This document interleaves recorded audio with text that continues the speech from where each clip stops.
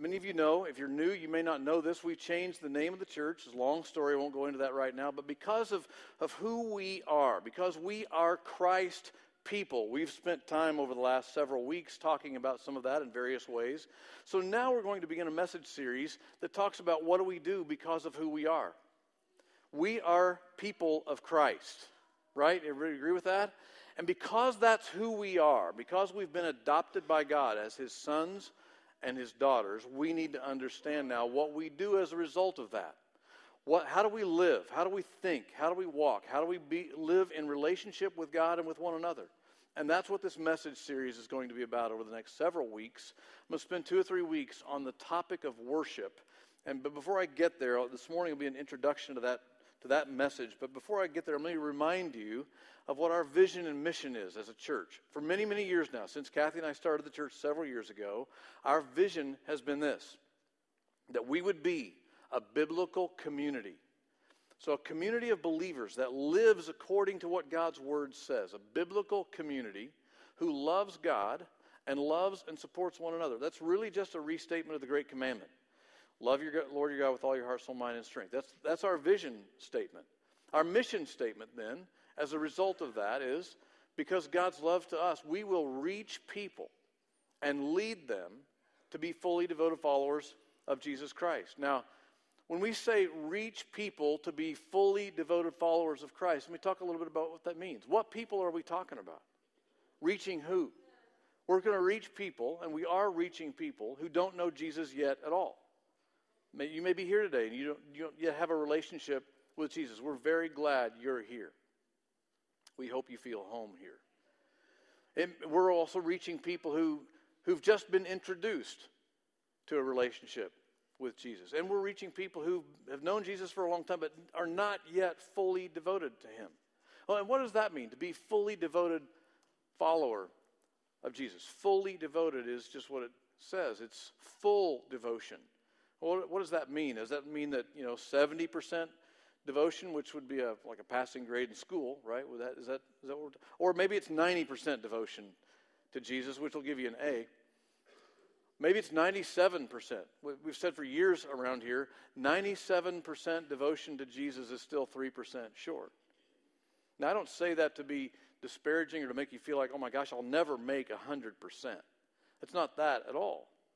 But Jesus has given us 100% of His devotion to us. We all agree with that, right? And therefore, He deserves 100% devotion to Him. So we want to understand what that looks like and what that, how we can continue to grow and become mature. Now, this is about relationship. This is not a legalistic kind of thing. This is about a loving relationship, not legalism. It's not religion. It's about relationship. It's a growing relationship with Jesus is like a marriage, a perfect marriage. It can be that way because He's the perfect bridegroom. The Bible calls Him the bridegroom, and we, His followers, the church, are His bride. And it's like a marriage, a perfect marriage relationship. Now, it can be that way because He is perfect, and He's the only perfect bridegroom, isn't He? Ladies, we don't need an amen out of you right now. We all know we're not perfect. But because Jesus is, we can grow in our devotion to Him. This is what it looks like as we experience relationship with Jesus. And it's a blast. And I think, it may just be me, but I think Jesus doesn't get enough credit for how much fun it is to follow Him. I think sometimes the enemy sort of gives us a false impression, or somehow we get a false impression that following Jesus is going to be boring.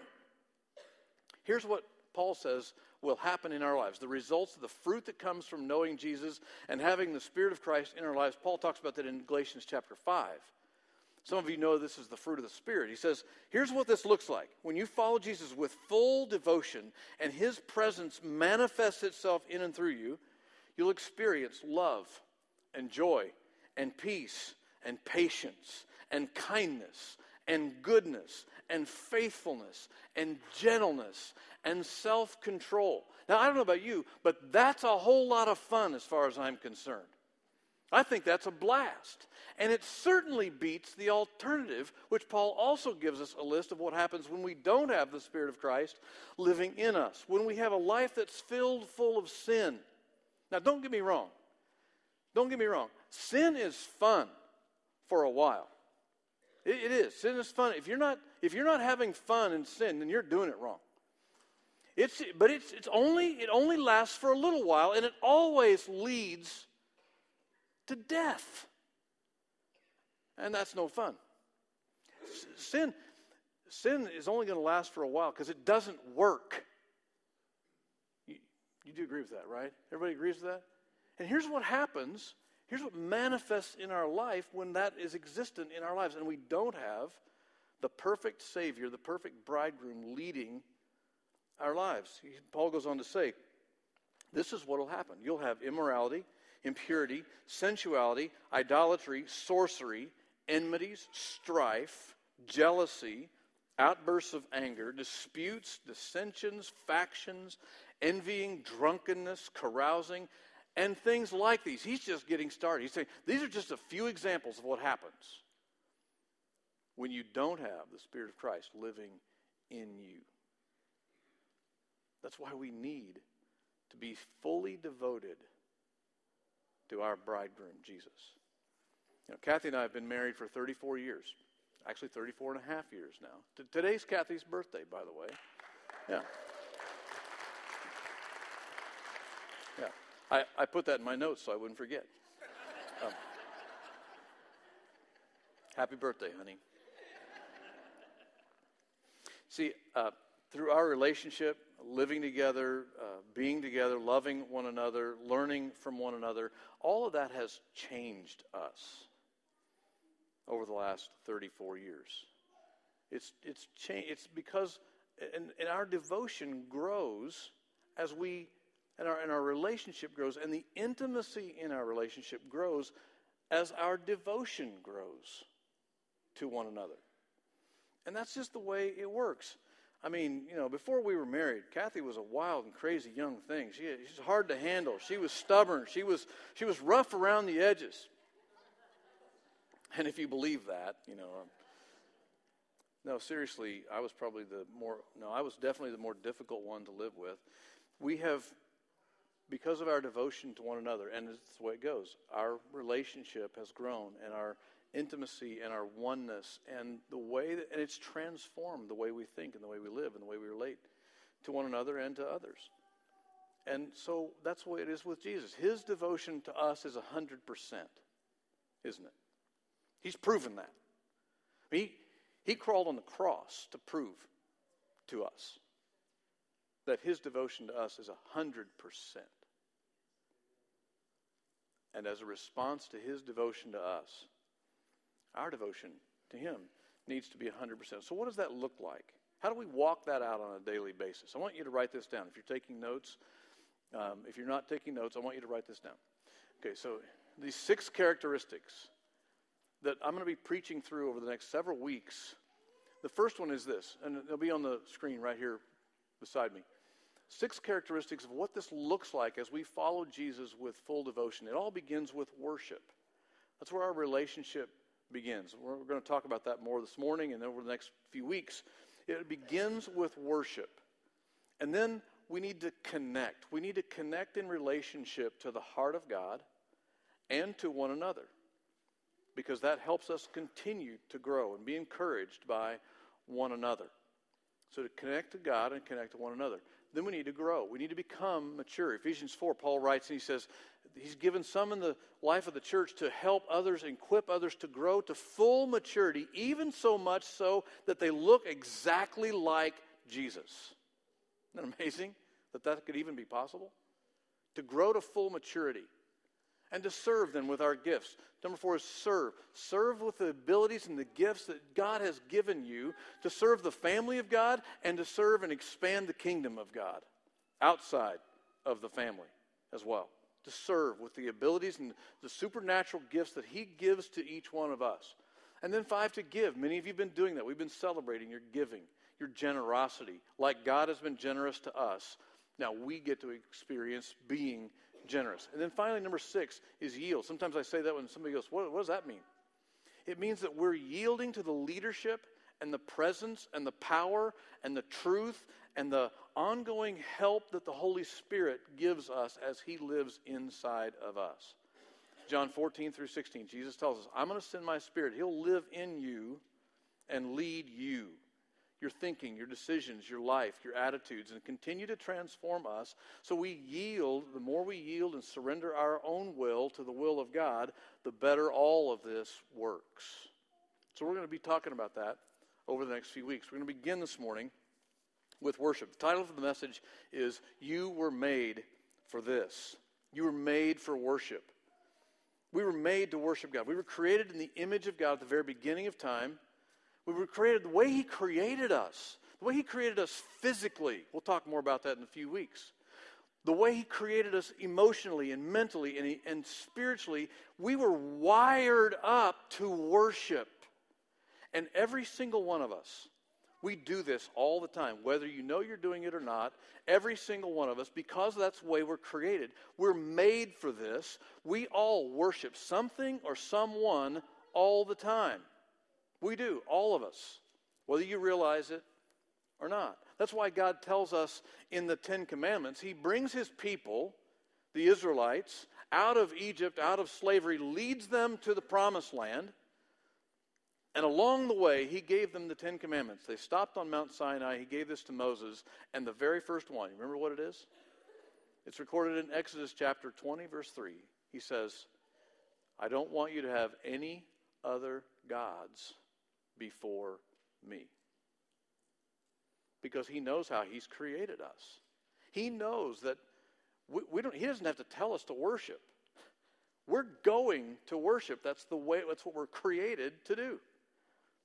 So he's telling us, stay focused on me. Don't worship anything else except for me. Don't put anything else in that place in your life. Because if we're not intentional about it, we'll do it. We'll worship something else or someone else. That's just the way we're created. When Jesus is asked by an attorney, he's asked, what is the greatest commandment? Jesus says in Matthew 22, he says, love the Lord your God with all your heart, with all your soul, with all your mind, with all your strength. He says, in fact, in Luke it's recorded, it even adds, and all your strength. What Jesus is going through is he's saying, this is the way you were created. Your heart was created to worship me. Your soul, your mind, your body. We'll talk more about how our bodies are made in a week or so. We are made to worship. We must make it a priority. You were made for this. So point number 1, if you're taking notes, I hope you are, is you were made to live in his presence. You were made to live in his presence. In Genesis chapter 1 and chapter 2, we see where God is, in fact, if you want to write this down, it's Genesis 1, 26 through 28. God looks at the Holy Spirit in Jesus and he says, let us make man in our image. They want to extend the relationship. They want to extend the family. He made us in his image, and then he spent time with Adam and Eve in the garden. That's the way it's intended to be. You are created with the intention that you will live constantly in God's presence. Not just a few moments on Sunday morning, which we do experience God's manifest presence. You were created to live in God's presence all the time. All the time. And that's what Adam and Eve experienced in the Garden of Eden. God walked with them in the garden. He talked with them in the garden. And then we get to chapter 3 in Genesis, and we see how Satan shows up on the scene. Now, Satan started out in heaven. He was Lucifer. He was one of the archangels. He led a mutiny against God. He was the original sinner, by the way. It wasn't Adam. It was Lucifer was the original sinner.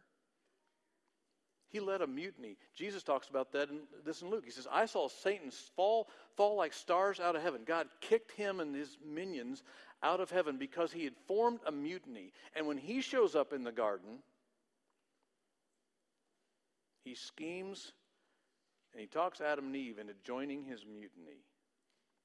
And the minute they did, the minute they ate of that apple and they began to do what Satan told them to do, they separated themselves from the presence of God. And from that moment on, the next 7 or 8 chapters, up to Genesis chapter 11, everything falls apart. The first thing that happens is they have strife and conflict in their relationship. Marriage gets split. The next thing that happens is their children start killing one another. Then all of society falls apart, and then nations start warring against one another. It all happens in the first 11 chapters of the Bible. And God calls Abram then to start all over, and he gives his covenant to Abraham, changes his name to Abraham, and says, you now will be the father of many nations. I'll bless you, I'll give you a name, I'll give you a people, and I'll give you a place, and now I'll start all over with you. But it wasn't complete. We couldn't all live in the presence of God until Jesus came. That's why we celebrate every Christmas time, like we just did. We celebrate the fact that God calls Jesus Emmanuel, which means God with us. He is with us again, and because he's with us, we can be with him. We no longer have to experience or live in a separate place or without being able to be in the presence of God. This is a lot more exciting than some of you are reacting to. This is big news. We get to live in God's presence. It's amazing. Because of what Jesus has done. We don't any longer have to be separated from God. You were created to live in his presence. And God is going to do whatever it takes to get us to respond and enter into his presence. Several times I've had this conversation. Just a few weeks ago, I had it again with a young woman who started coming to Christ Church about a year ago or so. She said, Pastor, you need to know that for the first 3 or 4 or 5 weeks that I started coming to Christ Church, I almost stopped coming. I couldn't hardly go in after the second week or so. I said, were the messages that bad? But I knew what she was I was joking with her. I said, I knew what she was talking about. I said, what happened? She goes, every time I would come, I would cry. And I hate crying in public. And every time I would say, I'm not going to cry, I'm not going to cry, I'm not going to cry. And sure enough, I would cry every time. So I explained to her, it's because you are entering in, as we worship, you're entering into the presence of God. And in the presence of God, I said, sometimes I cry too. Sometimes I cry too because I experience his love, and I'm overwhelmed by the power of his presence and by his love and by his grace and the realization that he has adopted me as his son. He calls me son. I hope you realize, I hope you've experienced having the Father say to you,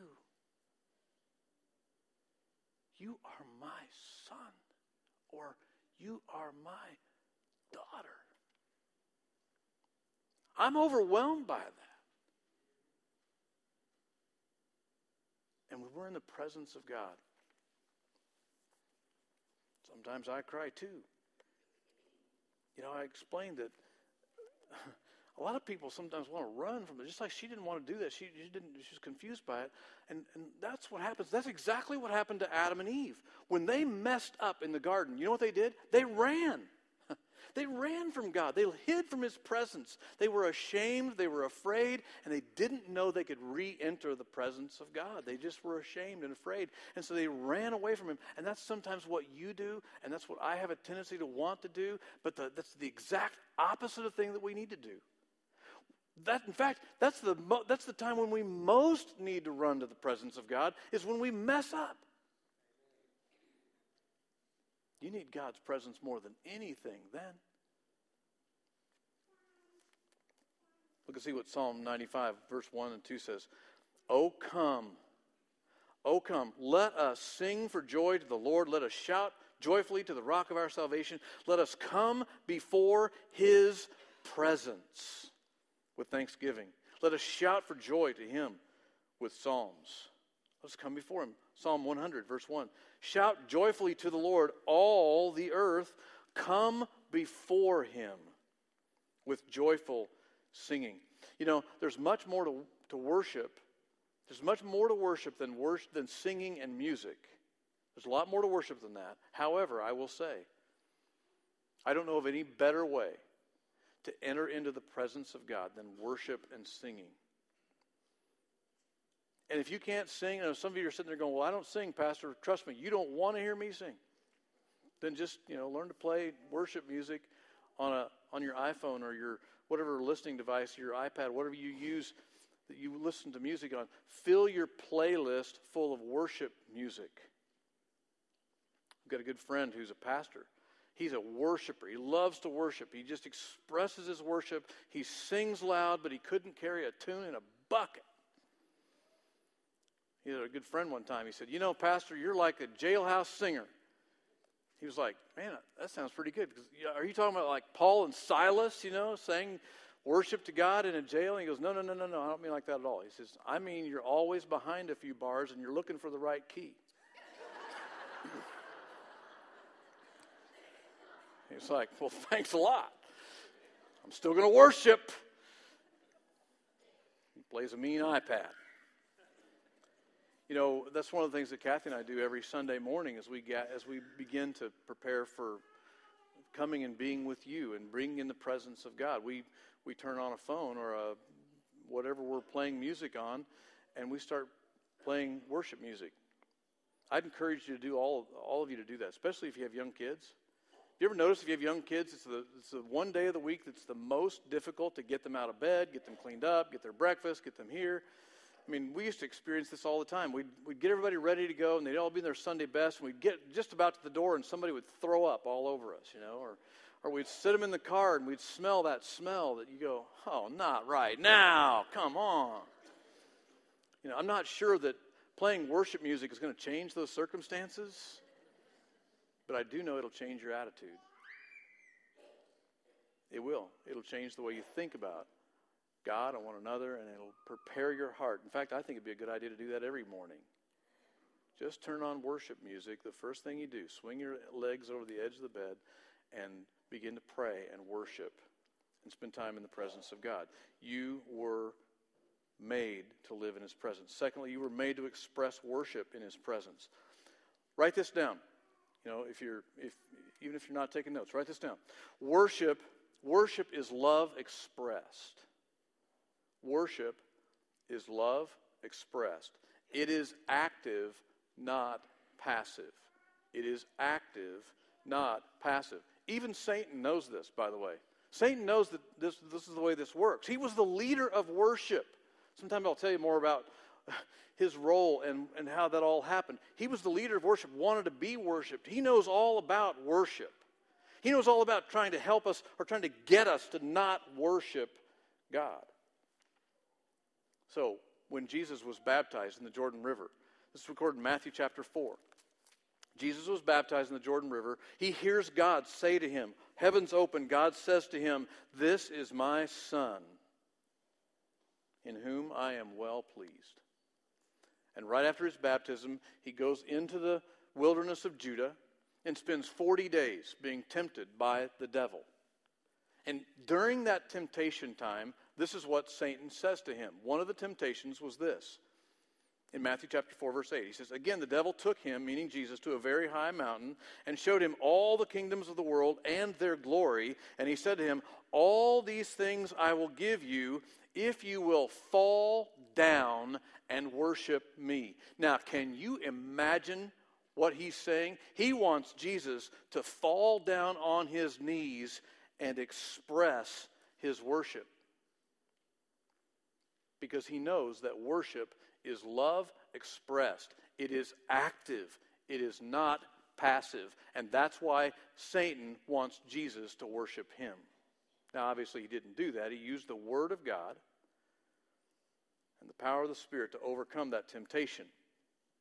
There are a lot of people who come to church every Sunday who just never express their worship. Now, I understand how that works. Some of you grew up in places where it was a sin to, raise your hands or dance or clap or whatever in church. You were told, sit and be still and don't move, or, don't laugh. It's not appropriate to have any fun in church. You're not supposed to have fun here. You're supposed to, be serious.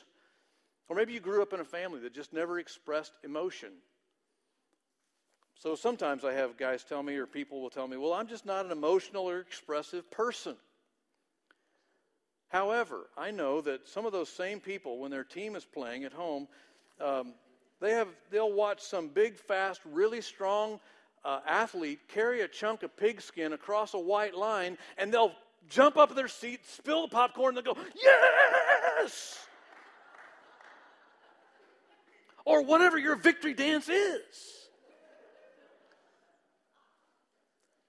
But you're not expressive or emotional.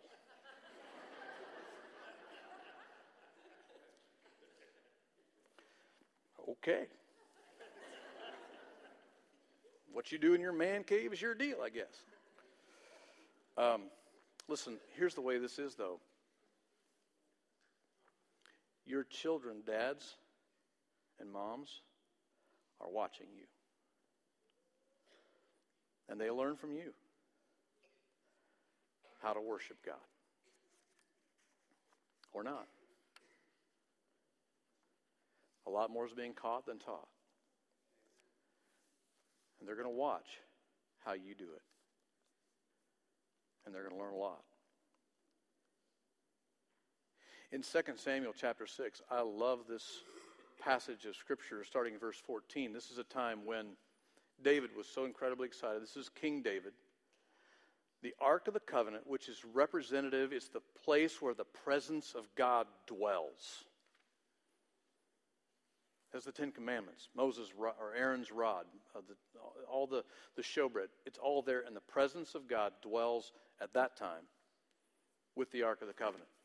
David had been afraid to bring it back to Jerusalem. He'd watched someone die who stretched out his hand and touched it. He was afraid. God said to him through a prophet, bring the Ark of the Covenant into Jerusalem, it'll be fine. David was so incredibly excited. He was dancing in the streets before the Lord. Here it says, it's just so fun. He says, David was dancing before the Lord with all his might. And David was wearing a linen ephod. Now, why do you think that detail is important to the writer? It really means David's not wearing very much.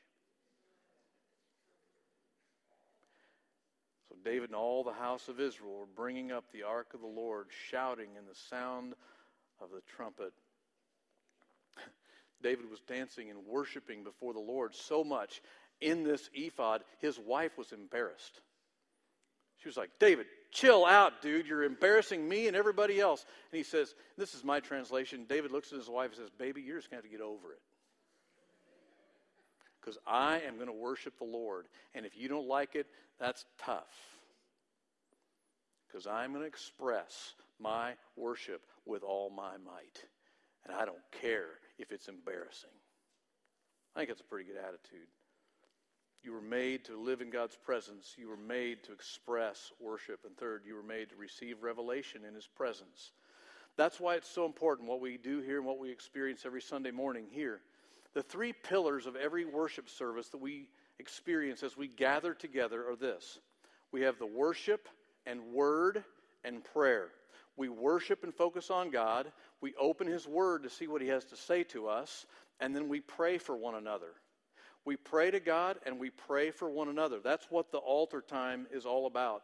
After the service, at the end of every service, we invite you to come and pray. Or someone will pray for you. Or maybe you want to come and pray for someone else. That's a vital part of worshiping and gathering together in God's presence. Three things: worship, word, and prayer. In the worship time, we focus on Him, and He comes and inhabits the praises of His people. In the word time, we hear from Him. We hear from Him from His Word. We hear from Him through one another. Because we all need to hear from Him. You may be asking, how can I through worship receive a word from God. Now, again, worship needs to happen here on Sunday morning and every morning as you get up and have your own quiet time. But how can you hear a word from the Lord? I got 4 things for you. One is you need to have a desire to hear from the Lord. It needs to start with a desire. I want to hear from the Lord. Lord, pray. I want to hear from you. I need to hear from you. We all know, any of us know that it's heard from God through His Word or in prayer or maybe through another person. We all know that one word from God will change everything. Don't we? Those of you who've heard from God, you know that, right? One word from God can change everything. So we need to have a desire. Start with that. Say, God, I want to hear from you. I desire to hear from you. Secondly, listen. Listen carefully. Listen to His Word. Read His Word. Ask the Holy Spirit to speak to you through His Word. Come to church and listen to messages. Get a great pastor that you listen to or listen to podcasts. However you want to listen to the Word, get into the Word of God and listen to what He has to say to you. Listen carefully. Listen to other people. Sometimes God will speak to you through a good friend or someone that is someone who's discipling you. And so desire and listen. Thirdly is receive it. Receive it from God. Take it in and ponder it. Meditate on it. Listen to what He has to say to you. And then finally, respond. Respond to what God's saying to you. Here's the deal, friends. Adam and Eve did not respond to what God told them to do. Listen carefully. Adam and Eve chose to not respond to what God had said for them to do. He said, there's one thing you can't do, and that's eat from that tree. And that's the one thing they did. And when they did, it created a gap in their relationship with God. So much so that they had to move out of the Garden of Eden and were no longer living in the presence of God.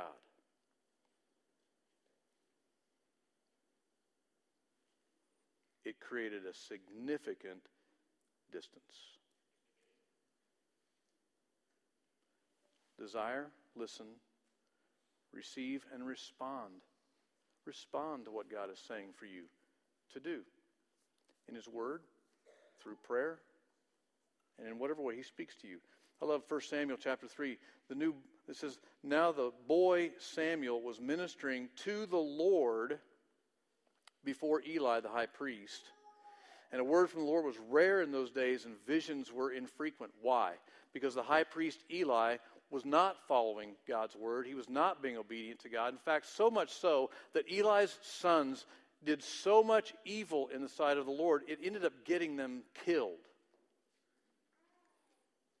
And Eli, knowing about it and not doing anything about it, in essence, was participating. And so there was a great distance between God and His people. Until Samuel came and had a desire to serve the Lord, had a desire to listen, and had a desire to honor, to receive and respond and honor God with the word. And that's when God began to speak. And it was just a boy. And Samuel began to hear from the Lord. And everything changed. Everything changed after that. Psalm 46:10. I love this passage of Scripture. You should memorize this. Psalm 46:10 says, cease striving and know that I am God. Cease striving. You want to know the Turner translation for that verse? Here it is. Stop working, stop worrying, and start worshiping. Stop working. Rest. Stop worrying. Refocus. And start worshiping and receive. Everybody ready for that? Anybody need that? Me too. Can we all just say me too? Me too. Me too. Me too. We all need that. Last week, not this past week, but the week before, the week between Christmas and New Year's, Kathy and I had the the opportunity to spend 2.5 days just us and God. We turned off our phones and just had 2.5 full days with us and God. Man, I did not want that time to end. It was so rich, it was so wonderful, so restful. Hearing from God, writing down. In a 2-hour time frame, during that time, God gave me a whole message series that I am so excited to share with you someday. It really ministered to me in a powerful way, and I can't wait to share it with you. One word from God changes everything. You were made for this. You were made to live in His presence. You were made to express worship. And you were made to receive revelation from God, your Father. He's a good Father. He doesn't want to remain silent. He don't want to give you the cold shoulder. He wants to love you, live with you, lead you, fill you, speak to you. It's awesome. I want that for you too. I want that for all of us. So would you bow your heads with me? Father, as we bow our heads before you, we've heard from you today, and we've experienced your presence. And so I pray, Lord, that you will help us all to receive and respond to what you've said to us, so that we grow and become mature, and we get closer to you and experiencing your presence all the time in worship, in the Word, and in prayer. Lord, if there's somebody here that's not begun their relationship with you today, I pray that this will be the time, this will be the moment right now when they'll say, God, I need to know you. I want to be your son. I want to be your daughter. And I want to be in relationship with you. Thank you that you always answer that prayer. And now I pray that you'll give them assurance and the blessing of knowing that you're with them. Lord, we're going to pray now. I pray you'll draw every person to come to the altar who needs to do that this morning, to pray for whatever need they may have, or to be prayed for, or perhaps pray for somebody else. As we pray in your presence, in the power of the Holy Spirit. It's in Jesus' name. Amen. I want to invite you to stand with me, and here's what I'm going to do this morning. I don't know if you know Stan Miller, but Stan and Joni, good friends of ours, and they're in Rochester, Minnesota, Mayo Clinic, and Stan needs his body to be healed. And so I'm going to be here praying for Stan. You're welcome to join me. Or you can come pray for somebody else, or maybe you have a need that you need to be prayed for. Somebody, our altar team, would you come on down and wait here and be ready for us as we come and pray? This is that time. We've worshiped, we've heard from God, and now it's time to respond and pray. Pray for one another. So come on down as we do that, as we sing this last worship song, and let's pray together.